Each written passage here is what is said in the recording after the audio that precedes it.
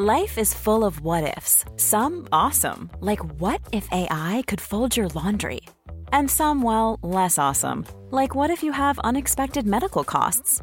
United Healthcare can help get you covered with Health Protector Guard fixed indemnity insurance plans. They supplement your primary plan to help you manage out-of-pocket costs. No deductibles, no enrollment periods, and especially no more what-ifs. Visit uh1.com to find the Health Protector Guard plan for you.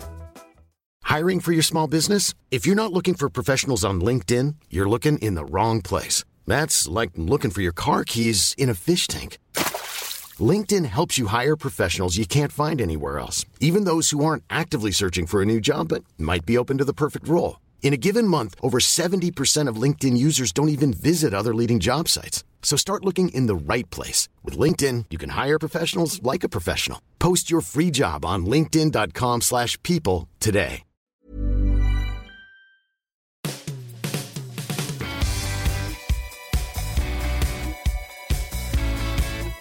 Welcome to the Football Writers Podcast, featuring me, Mike Calvin, Richard Amofa of The Athletic, and Paul Hayward, the author and columnist. Liverpool are, by common consent, Manchester City's closest challengers. They have an inspirational manager, iconic players, and an innovative strategy based on the application of science. Their owners, the Fenway Sports Group, are valued at around $7.5 billion. Yet the factors that prompted FSG to support the Super League are more pronounced than ever. Now, Paul, this might sound ridiculous, but as we look forward from this age of state-funded clubs, is Liverpool's combination of assets, both human and financial, going to be enough to win the biggest prizes? Well, I think they are slightly clinging on to that equality they've had with Manchester City over the past few seasons. They're starting to push their luck a bit now, in the sense that they're heavily reliant on Jurgen Klopp's genius as a manager, and they're heavily dependent still on the excellent transfer dealings of the last 5 years. You know, the star acquisitions they've made. Those players are still there. A couple of them might not be soon, and they are at a bit of a crossroads, really, because it comes back to the ownership. The FSG, when they sit around a dinner table in Boston, do they say to themselves, we can't compete financially with Manchester City and Chelsea, or do they say we don't want to compete with them? In other words, our business is too big and broad for us to devote all our resources to this arms race with City and Chelsea. And if they choose not to compete with £100 million transfers, then it becomes a question of finding a formula, a different, cleverer formula beyond money that allows them to maintain parity with those two huge clubs, two rivals. And obviously, I think they know that they've got a fabulous front of house leader asset in Jurgen Klopp, and at the moment they're relying on him, I think, to get them through any kind of short-term turbulence. Do you think, Richard, that they've overlooked the need to strengthen in the transfer market over the last couple of seasons? And if so, a couple of questions really. Is that partly a cultural issue, because player movement is much more structured in North American sport, which obviously is FSG's key area of excellence and expertise and experience? But also, are we looking here at their need to really invest? And does that highlight then the significance of losing Michael Edwards at the end of this season as their sporting director? I think that's a really good question. When you look at the long-term planning over the years, you have to say Michael Edwards has done a great job, not just with player sales, but with overhauling a squad which was quite mediocre to one that's winning leagues, Champions Leagues, and challenging for the title. And even after that, you can see they've made quite key strategic signings, the likes of Konate, the likes of Diogo Jota, the likes of Naby Keita. Obviously, injuries are probably a mitigating factor there, as there has been with Thiago. When he first joined, I thought that was a fantastic signing, and he's been unlucky with injuries as well. And then supplementing that with really good and exciting academy prospects, the likes of Harvey Elliott, Curtis Jones, top quality young players who are already making an impact at the top level. But where I think there is an oversight is especially, in the centre forward position. we know what Firmino brings to the team, but in terms of his goal output, it's not that high. So, if Salah's not scoring, if Mane's not scoring, then you're looking at where the goal's coming from. And also in midfield too. I mentioned the likes of Keita and Thiago, but not really replacing Ronaldo. An oversight now in terms of someone who was such a mainstay in that team, who I think was never present last season, to not replace him and his energy and his industry, I think it's been a bit of an oversight. Now, you talk about Super League and the factors which made FSG want to support it. Of course, you can see the reasons why. It's a closed shop. There's no relegation. It's guaranteed income, opportunities for income to even grow even more than what it is now. So you can see the reasons why they wanted to do that. And also, if you're looking long term, we know Michael Edwards is going to be a big loss for the work he's done. The Julian Ward assuming a position, someone who's been at the club, but he has got a big job on his hands in terms of, are Liverpool about to come to a cliff edge? With Klopp leaving, with certain players' contracts coming to the end, he's got a big job to take Liverpool to that next level. In terms of new manager, maybe overseeing the academy prospects and getting new signings in those positions where they are just a bit short of their main rivals, Manchester City and Chelsea. We know Liverpool is a club that has emotional attachment to their dynastic managers. It goes right back to the days of the boot room, doesn't it, Paul? You know Sir Alex Ferguson well. Does the example of the vacuum created by his departure from Manchester United hint at some sort of danger to Liverpool when, as is inevitable, Jurgen Klopp eventually goes? It could even be in 2024. Possibly. It's a much longer period we were talking about with Sir Alex Ferguson. Obviously, he was Manchester United. He just defined the club, didn't he, for 2 decades. Klopp's impact was to save Liverpool in a way from a period of kind of undulating form and fortunes. They'd slipped away, but he put them back on the pinnacle. First league title since 1990, was it? Mm-hmm. Champions League winners again. So the Renaissance and the revolution is clear to all, and it was based on a top manager and some brilliant transfer dealings and a foresight about restructuring the club and the recruitment and so on. But when he goes, as he will go, does the club now have the foundations to maintain the success that he's achieved over the last 5 years? A few years, possibly, but I wouldn't bank on it, because that top 6 area is so competitive. There's no divine right to finish in the top 3, and they have to start thinking beyond Klopp, obviously, on some level. But I do think that they need to also get back into the market and try to strengthen what is a very good team. To me, the area where they've really pushed their luck for an awful long time is in midfield. It's remarkable if you compare their midfield resources to those of Chelsea and Manchester City. Liverpool have far fewer options. They're asking far more of the midfield players that they have. And they need to get in there and strengthen the 2 players I would go for if I were in a dream world and owned Liverpool FC would be Tielemans and Bellingham. Those are the 2 sorts of players, particularly Bellingham. I think they would move Liverpool on to the next stage. Yeah, I think clubs will be queuing around the block to try and get hold of Bellingham as early as this summer. Going back to what you said about that front 3, Rich, Mo Salah, would you pay him what he's asking?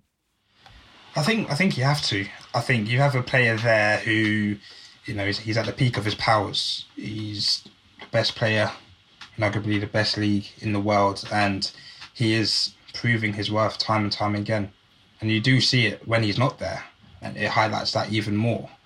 So it would probably cost Liverpool more to replace him at this moment in time than to just give him what he wants. And the thing about Salah as well is that he's approaching his 30s, of course, but he's in great condition.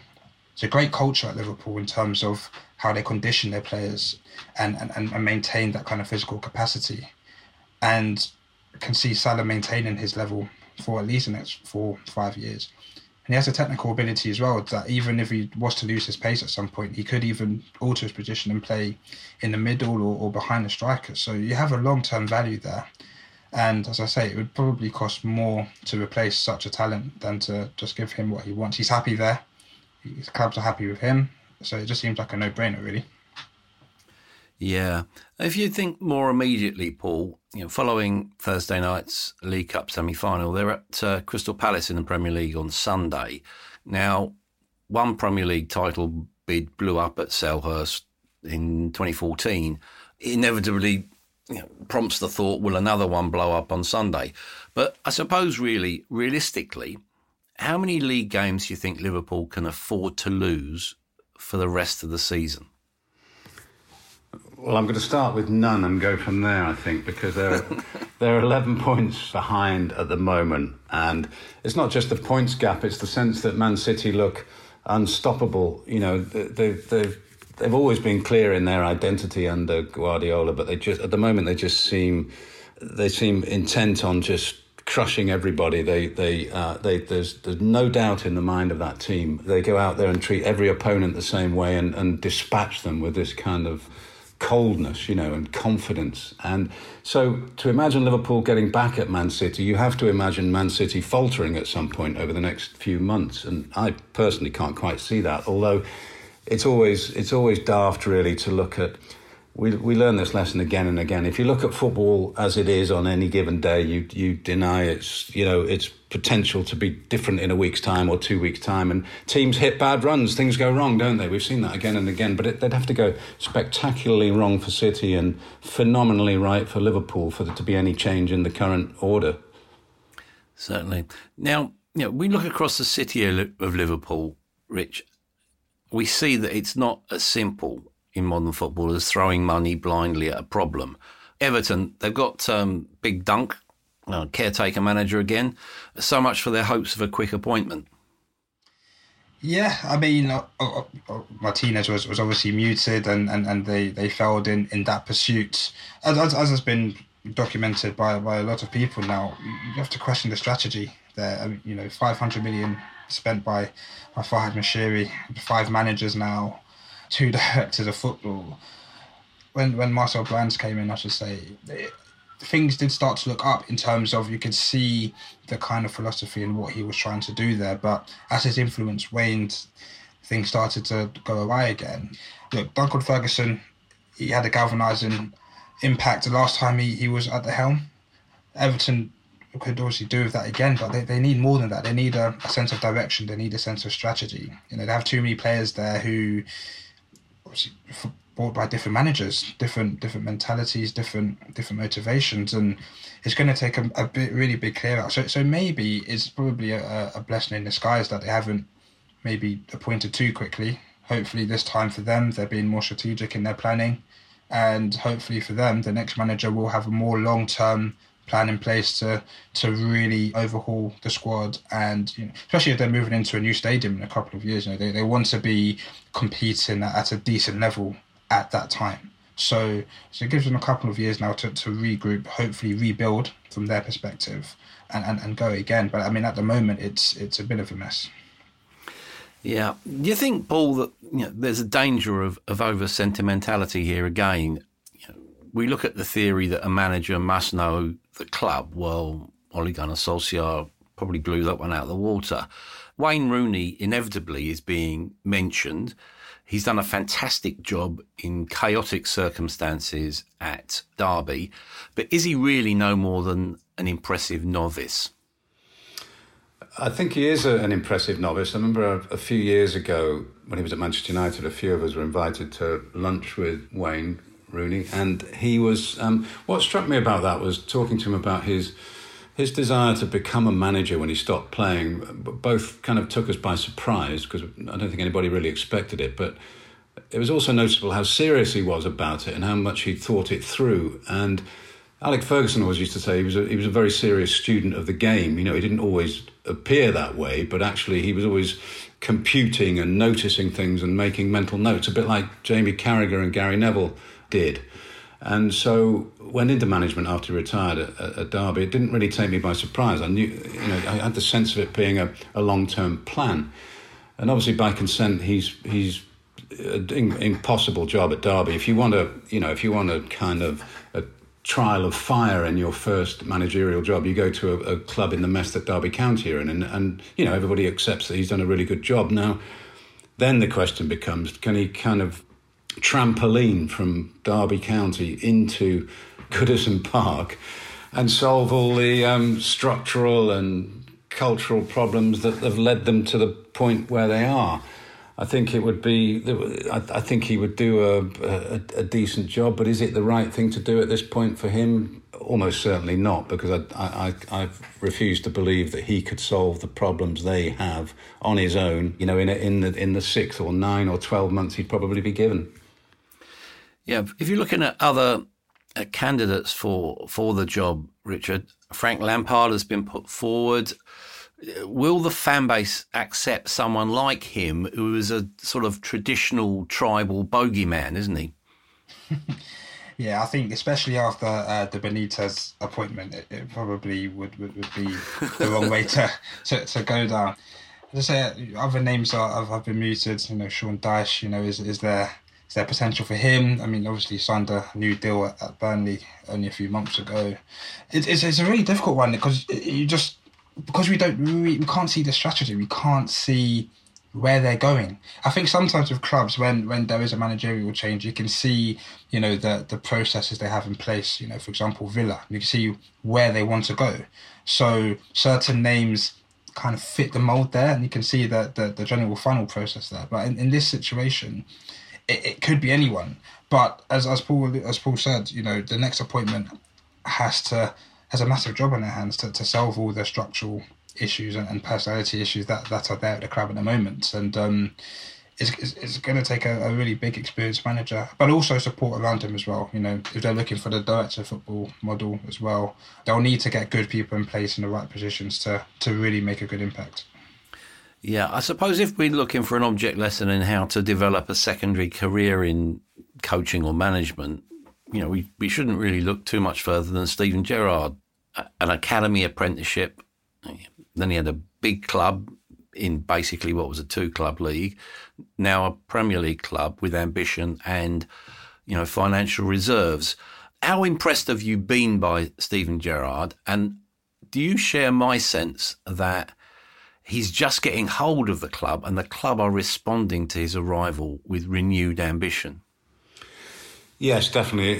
It's exactly what Aston Villa needed, really. A manager with energy, purpose, strength of character, ambition, and an imprint. I watch Aston Villa, and they're already an expression of Steven Gerrard's character, really. You used to see that in the old days, where the team would resemble the manager, a bit like dogs and their owners, and just occasionally in football, nowadays you see it again. And Steven Gerrard, his influence is already apparent across the team, with its mentality, with his style of play, his kind of honesty. He comes on after games and says, well, that wasn't good enough and we shouldn't be complacent. The defending wasn't right. He doesn't spare anybody's feelings. He's a very direct individual.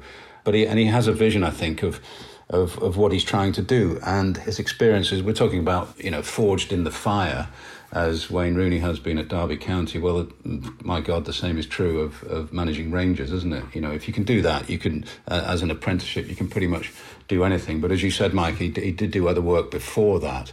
So he's on a fast track. There's no doubt about that. And fast tracks can come sometimes, end badly, but everything he's done so far suggests that Aston Villa were completely right to think that he would be a really good long-term bet to change the club fundamentally.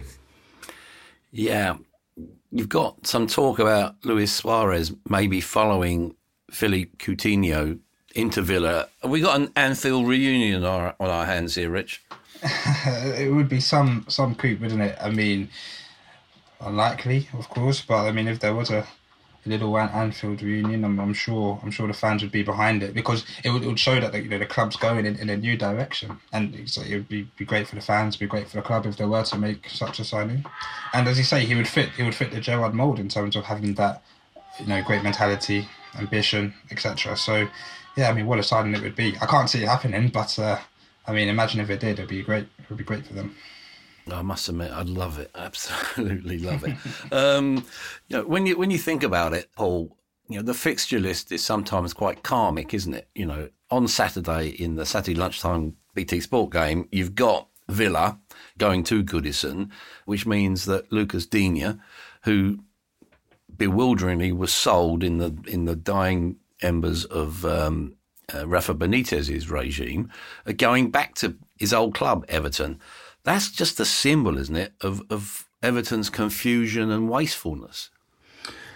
Yes, it is. I mean, so you give Rafa Benitez autonomy at Everton, you clear all the obstacles out of his path. He uses that autonomy to fall out with a very good fullback, who then gets sold to Aston Villa. Then you sack Benitez, and then the very good fullback comes back to haunt you a few days later. I mean, that's the circle of life right there. And it also reflects quite badly on Rafa Benitez, I think, in many ways, because he's still perhaps stuck in an era where you could and would fall out with players like that and take them on and win a power struggle with them. And really, in this case, it was to Everton's cost, because there's a player that should still be at the club. He's certainly good enough to play for them. And yes, it's a very good symbol of the confusion at Everton and the confusion that the new manager is going to inherit. Yeah. Now, it seemed unlikely that Graham Potter's going to be that new manager. As usual, he was linked to the job. What about him, Richard? What's your view of him? He does seem, one, to make players better. You look at Trossard, for instance, and he can translate training ground theory into action. You look at that goal that Webster scored against Chelsea. He will keep getting linked to the biggest jobs, won't he? He will do, yes, and it's credit to him. He'll obviously see that as a great compliment, but it's testament to the great work he's doing there at the club. As you've mentioned, he's made a number of players better on his watch. You mentioned Trossard, the likes of Dan Burn is another one who just comes to mind, simply just because under Heaton, you're looking at someone who's maybe a bit of an average defender, but she's quite tall and fills a void. But there's just someone who you slotted in different positions. I mean, when have you ever seen a 6'7" defender playing at that fullback and still impacting the game in a positive way? Yeah, he's done a great job, and as you mentioned, you can really see his imprint in any 11. And I think that's a sign of a good coach. When, of course, they may need more cutting edge up front, but when players are missing, their style of play does not change. He's flexible. He's able to change things in games and not lose that cohesion. So he's done a fantastic job. And I think when you're looking at, the top clubs are looking for managers and coaches to have their imprint. Now he's one to really go for. And again, it's great testament to Brighton, to a fantastically run club, as Paul I'm sure will attest to. And the culture there just seems a place of great progression, great, infrastructure, great, in terms of investment in their facilities. You can really see it's a club which are trying to really develop all across the board. You look at the women's team, for example, as well. So, Potter at the kind of tip of that iceberg. I think he's done a great job. And are they resigned to losing him? Probably, but he will leave them in a much better place than he found them. Yeah, well, Paul, it is a club that you know well. What's the view of the fan base about the continual interest in their manager? Nervous, in a word. And it obviously comes up with great regularity in the sacking culture of the Premier League, and every time it happens, Brighton fans get twitchy.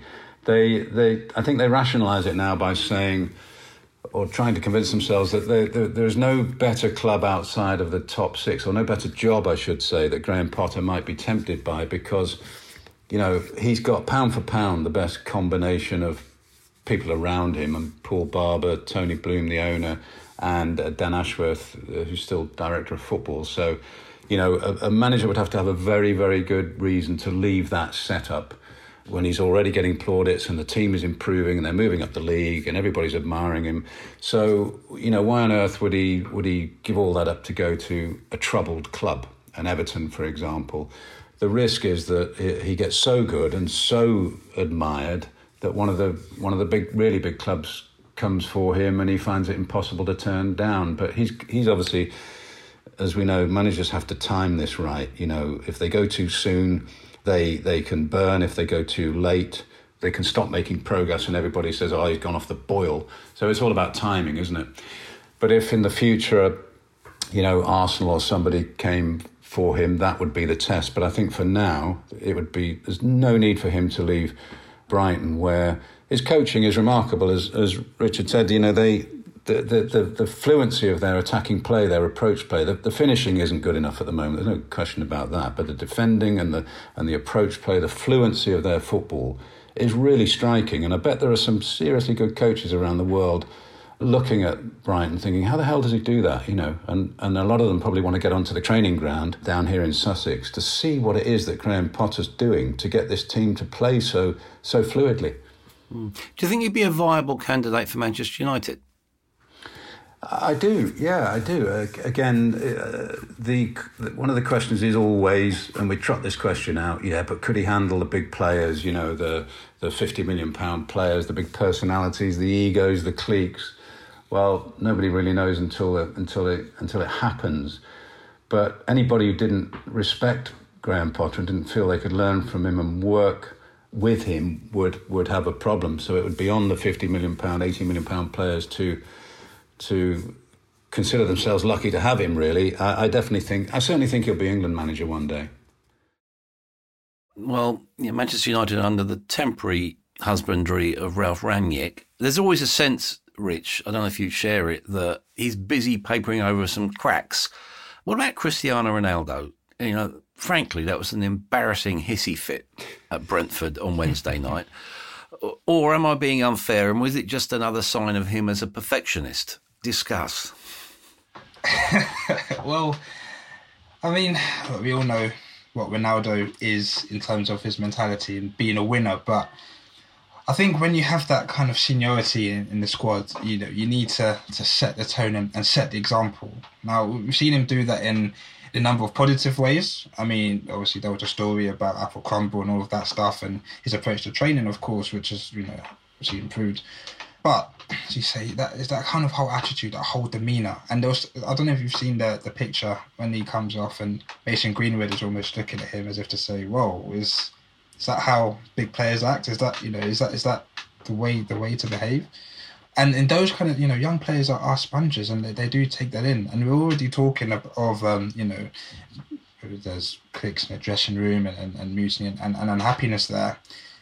And, you do need to show that united front. And he's experienced enough to know that, these things will get overblown and talked about as we are now. So, yeah, he's got to conduct himself better there, I feel. I mean, of course, no one wants to come off, especially in that time of the game. He wasn't playing well. Nothing was really coming off of him, really, apart from the chest pass for United's second goal. But, yeah, it's not the kind of attitude you want to see, especially from your senior players.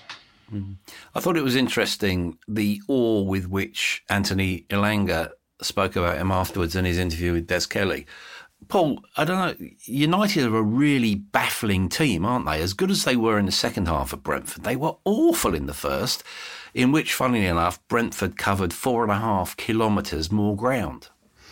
Yeah, that's a telling statistic, and it just shows you that we can talk all we like about, clever formations and genius coaches, godfathers of gegenpressing and all the rest of it coming in to kind of solve things overnight. But it's not just about tactical formations and theories. It's about attitude, and it's about commitment. It's about unity, all these human elements that we often ignore in this rush to just consider stats and formations all the time. So Rangnick has hit the same problems that all the other Man United managers hit, which is that there's a culture problem in that squad. And until the players start to realise collectively and individually what it takes to get Manchester United back to the top of the league and start looking at Liverpool and Man City, the players are actually setting the example, then it's all just moving the deck chairs around, really. The Ronaldo thing was interesting to me because only a few days earlier, he'd given this quite welcome in many ways sermon about how the young players had to understand, behaviour and demeanour and commitment and dedication, all the rest of it. And then a few days later, he throws a tantrum when he gets taken off for fairly sound tactical reasons. I mean, Ralf Rangnick did explain why he took him off. It was to make a tactical tweak in the side. So, unfortunately, Ronaldo, who's a fabulous player, and I admire him to the end of the earth, but he set an example to the younger players that a week earlier he'd said they shouldn't be following. So it was a bit bizarre. Manchester United, they are fishing a pretty big goldfish bowl. I thought Rangnick came across really well when he spoke about Jadon Sancho, Rich. The precise quote was, he's playing for one of the biggest clubs in the world. This is psychologically, emotionally much more challenging than Dortmund. I think a coach like that, it's best to actually entrust the future of young players with someone like that, isn't it? Someone who understands, who's empathetic. Yeah, I think so. I think, as you say, empathy is the right term here. Having that holistic approach, because it's very easy to look at, as you say, the stats, as Paul said, and how they're playing eye test and things like that. But what's going on behind the scenes? Or are we taking a holistic approach to these players? I mean, of course, look, people say they're on a lot of money. They've been bought for a lot of money. They should come in and produce the goods. And of course, you'd think so. But as I say, he is, in the likes of Sancho, he's a young player. Obviously, you grew up in England, but has played his formative years in Germany. And it's a culture shock. I mean, when he first came, he was even taken aback by the pace of the league and how, quick and strong other defenders are. And it's something that he knows that he needs to improve on his perspective as well. But as you say, if you've got a coach there who recognises the wider picture, the bigger picture, and takes that holistic approach, I think it will put the young players in a good stead in the long run. But as you say, fans and journalists want instant success, instant gratification. And sometimes with young players, you're not going to get that all the time. You talk to people around Chelsea, and they all make a point of mentioning how thoughtful Thomas Tuchel is in terms of the way he, one tries to get a better understanding of his players and the game itself. And obviously that's been recognised, he's FIFA's Male Coach of the Year. Now, Chelsea, 1 win in 7, Paul, but they have played 15 games since the start of December. Do you accept Tuchel's explanation that his team are simply mentally and physically tired?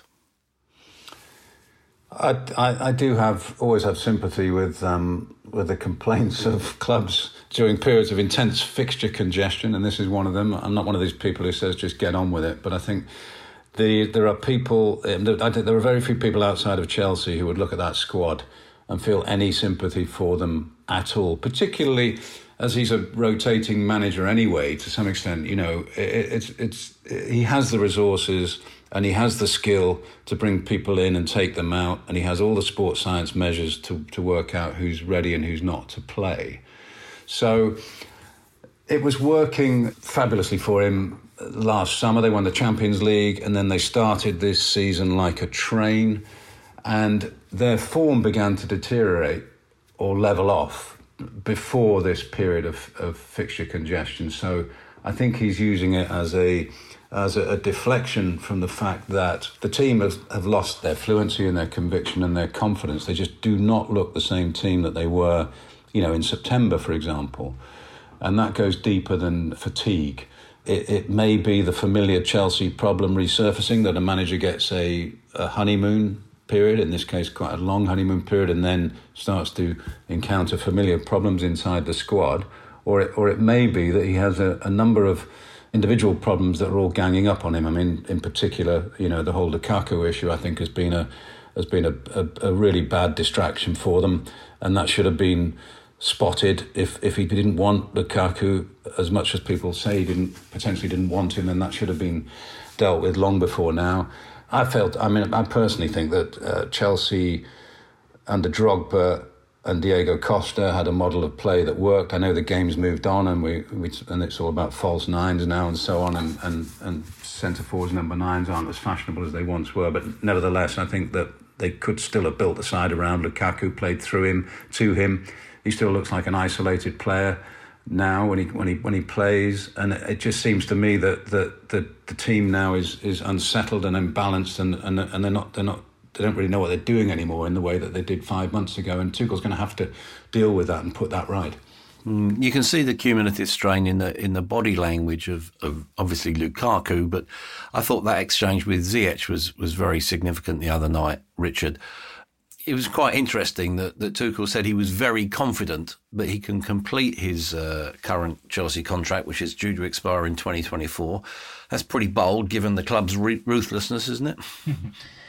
Yeah, very, very much so. I mean, I think even Tuchel acknowledged that when he first joined, that he I think the question was put to him, and he did bat it away quite well. I mean, look, he has got credit in the bank, of course, but as we know, Chelsea are very ruthless, and when form does start to deteriorate, especially with the investment in the squad and the size of the squad he's got, the axe might start to wield. Although, as you say, I think the fact that he started off really well, I should say. Maybe, in Tuchel's defence, you could say, this run of games is a mitigating factor, tiredness, fatigue, etc. And when everybody's back fit and firing, things will be back to normal. I mean, obviously, he lost his both of his fullbacks, who were very important to his play. Obviously, unsustainable. You can't have your fullback scoring, a high percentage of goals. That's just not right. But, he would attest to the fact that if he has his full-strength squad back, Chelsea will be firing again. But at the moment, it's not looking good. As Paul said, the form was dipping before this run of games anyway. So it's up to him now to galvanise the squad and get them firing again. But, yes, it's difficult, especially as you mentioned, the Lukaku situation. It's not looking too great. Yeah, Tottenham at the Bridge on Sunday, Paul, going in on the back of that most unlikely of wins at Leicester. Steven Bergwijn, 2 bids from Ajax before the game, 2 goals in 80 seconds at the end of the game. They're bound to be bouncing after that, aren't they? Yeah, that was the ultimate Conte ecstasy, wasn't it? I mean, he's obviously one of the top 5 or 10 managers in Europe, but really his currency is passion, enthusiasm, commitment, work rate, intensity, isn't it? And he didn't have that at Spurs. Let's face it. Spurs were a kind of strolling, slightly half-hearted team when he took over, and the one thing you would back him to infuse into that team is the kind of emotion that we saw last night at the end of that game, and it was just pure distilled Antonio Conte, that finish, and with everybody going crackers at the end of the game. So and then obviously the question becomes, can he sustain it? Is that the template now for Spurs? Are they going to do teams in the 89th minute every week from now on? As there going to be this kind of buccaneering spirit there, almost a kind of underdog mentality in relation to the top 4 teams. I doubt whether it would last a whole season, really. It's quite hard to maintain, particularly with that group of players. But at least Conte, for now, is in his element, and at least Tottenham fans can feel that they've got a team who are going out to fight and win. Yeah, when we talk about the Conte effect, okay, they've been unbeaten in 9 Premier League games under him, Rich. Let's just look at this coldly, if we could. They're 5th at the moment. They win their 4 games in hand over Chelsea. Now, they're comfortably in 3rd. This season's got a few twists and turns to go yet, hasn't it? It does, as you mentioned, the games in hand and the kind of skewed table that we have at the moment. It does give teams an opportunity to gain ground. I mean, I'm always a fan of, having points on the board. There's obviously no guarantee that they will, obviously, gain ground, of course. But it's that carrot to chase, isn't it? And as you've mentioned, if they do pick up wins in those games, they are in 3rd. And everyone will almost say, how have they done that? Because, they started quite poorly. I mean, even under a couple, barring last night, I think I'd probably look to the Liverpool game where they played quite well in that kind of Conte mould. But, the rest of them, I'd say they've done okay. They've plodded along. But, if they do end up in third and are able to maintain it, then you'd have to turn around and say Conte has done excellently, especially where they were when he took over. It would be a fantastic achievement. But whether they can recoup those points is another story. I don't think they will, but if they do, it will be fantastic for them. Typically, Conte, Paul, has been pummelling the Premier League over the postponements, which, frankly, have been a bit of a farce, haven't they? Looks like the Premier League are going to change the rules next month. Is that about time? Yes. What started out as a perfectly reasonable idea became a sort of, as usual in the Premier League, it looks like you've had clubs trying to kind of snatch a yard, and it's become a kind of competitive race, hasn't it, to get games called off. And the criteria for calling those games off have become very tangled and very confused, and it was becoming a bit anarchic. And I think finally they've woken up to the fact they need to have a strict set of rules in place and start again with it. Looks like, I think it's 5 COVID cases and you're okay to call it off. That's about fair, isn't it, Rich? I think so. I mean, if you're looking at the, integrity of competition, then yeah, I do think that's fair. But I mean, as Paul said, I think, when teams are kind of, trying to gain that yard or using gamesmanship to, allegedly.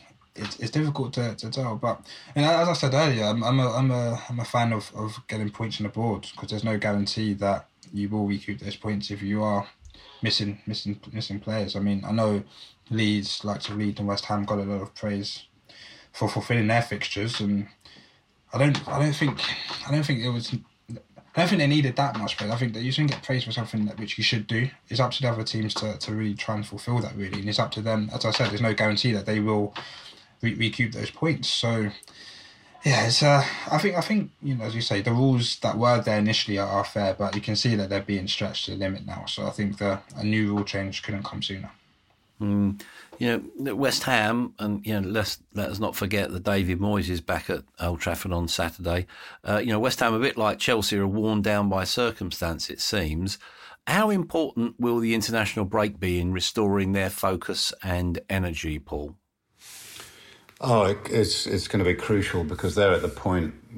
There's a crux here with them where they're either going to have a fantastic season and finish, in the top European places, or they're going to subside back down towards mid-table. I don't think they will, because I think the formula that he's got there, David Moyes, is very, very good. It's very effective.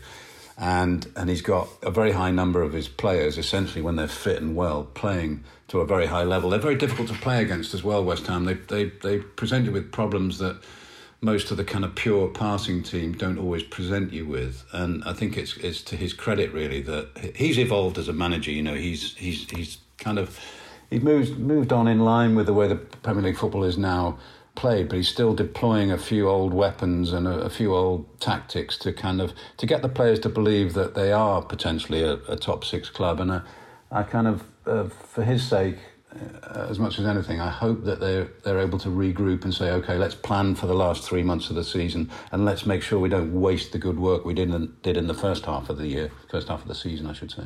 Yeah, another club who've basically just gone on regardless are Leeds. Marcelo Bielsa's philosophy probably is coming through there. Just throw a couple more kids in the mix. They've got Newcastle at home on Saturday. Is that, looking at this from a Newcastle perspective, Richard, is that a game they can't afford to lose? Yeah, 100%. It's almost similar to the Watford game last week, really. These kind of 6-pointers are coming thick and fast, and I think they'd have been really disappointed to not get the 3 points last week. By all accounts, they played quite well, but it was just that concentration and that bit of quality at the back to see the game out that just didn't have.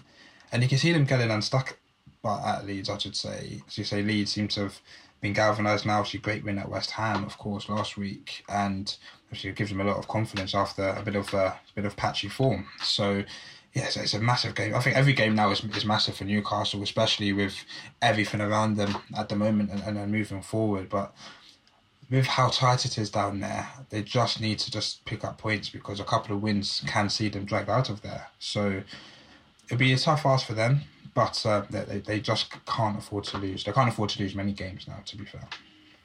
Is reality biting there, Paul? Because when you think of it, they failed to get their two main centre-back targets. You know, they're talking about shipping in someone like Lingard, you know, who should really turn up on a lifeboat, you know, for a 6-month loan. What do you think will happen over the next 10 days or so? Do you think they'll start to shop like some sort of panic-stricken husband on Christmas Eve? Well, there will be that temptation, because they didn't have a plan for this, did they? When they sort of acquired the club by accident, almost, as I said before on this programme, it seems to me their first thought was, right, what should we do now? Newcastle stayed in the relegation zone. They ended up in this January transfer window where it's always difficult, no matter how much money you've got, to buy players to do the job for you, and you don't want to be trying to buy celebrity players who don't want to come, or players who will come and just use it as a 6-month, you know, kind of payday. So it is a very difficult thing to do. There's no question about that, no matter how rich you are. Chris Wood was a sign in many ways of how difficult it is, because they spent £25 million on a player I think had scored 3 times, you know. And so when the Saudis bought Newcastle, I don't suppose their number one ambition was to weaken Burnley, but that's the reality of the situation they're in. And yes, there will be a temptation to, as the closure of the window starts to approach, to just throw money at it and say, well, you know, this is it. This is our only chance now to save this team from relegation. No matter what it costs, we have to do it. Are they rational enough to think, well, if we go down, we'll put another plan in place so that we come straight back up, and this is a long-term thing. It's not about 6 months of panic and a kind of a dogfight to stay up. I doubt that, really. I suspect that they're making decisions day to day and week to week. But to answer your question, Mike, it wouldn't surprise me if there were 2 or 3 kind of short-term emergency big-name arrivals before the end of the month. Yeah, well, today we've dealt largely with the business side of the game rather than the sporting side. I'd just like to end with a reminder of the game's humanity. Christian Eriksen wants to return to the Premier League in order to give himself the best chance of playing for Denmark in this year's World Cup.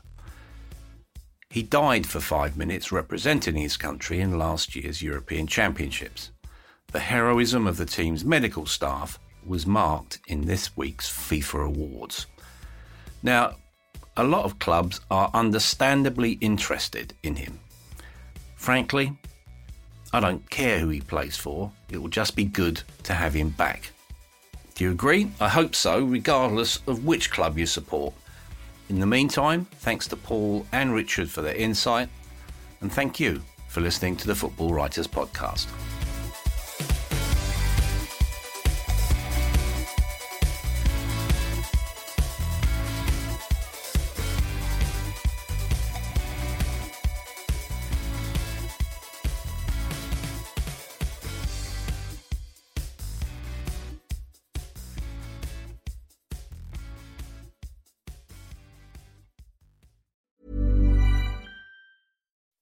When you make decisions for your company, you look for the no-brainers. If you have a lot of mailing to do, Stamps.com is the ultimate no-brainer. Use the Stamps.com mobile app to mail everything you need to keep your business running with up to 89% off USPS and UPS. Make the same no-brainer decision as over 1 million other businesses with Stamps.com. Use code PROGRAM for a special offer. That's Stamps.com, code PROGRAM.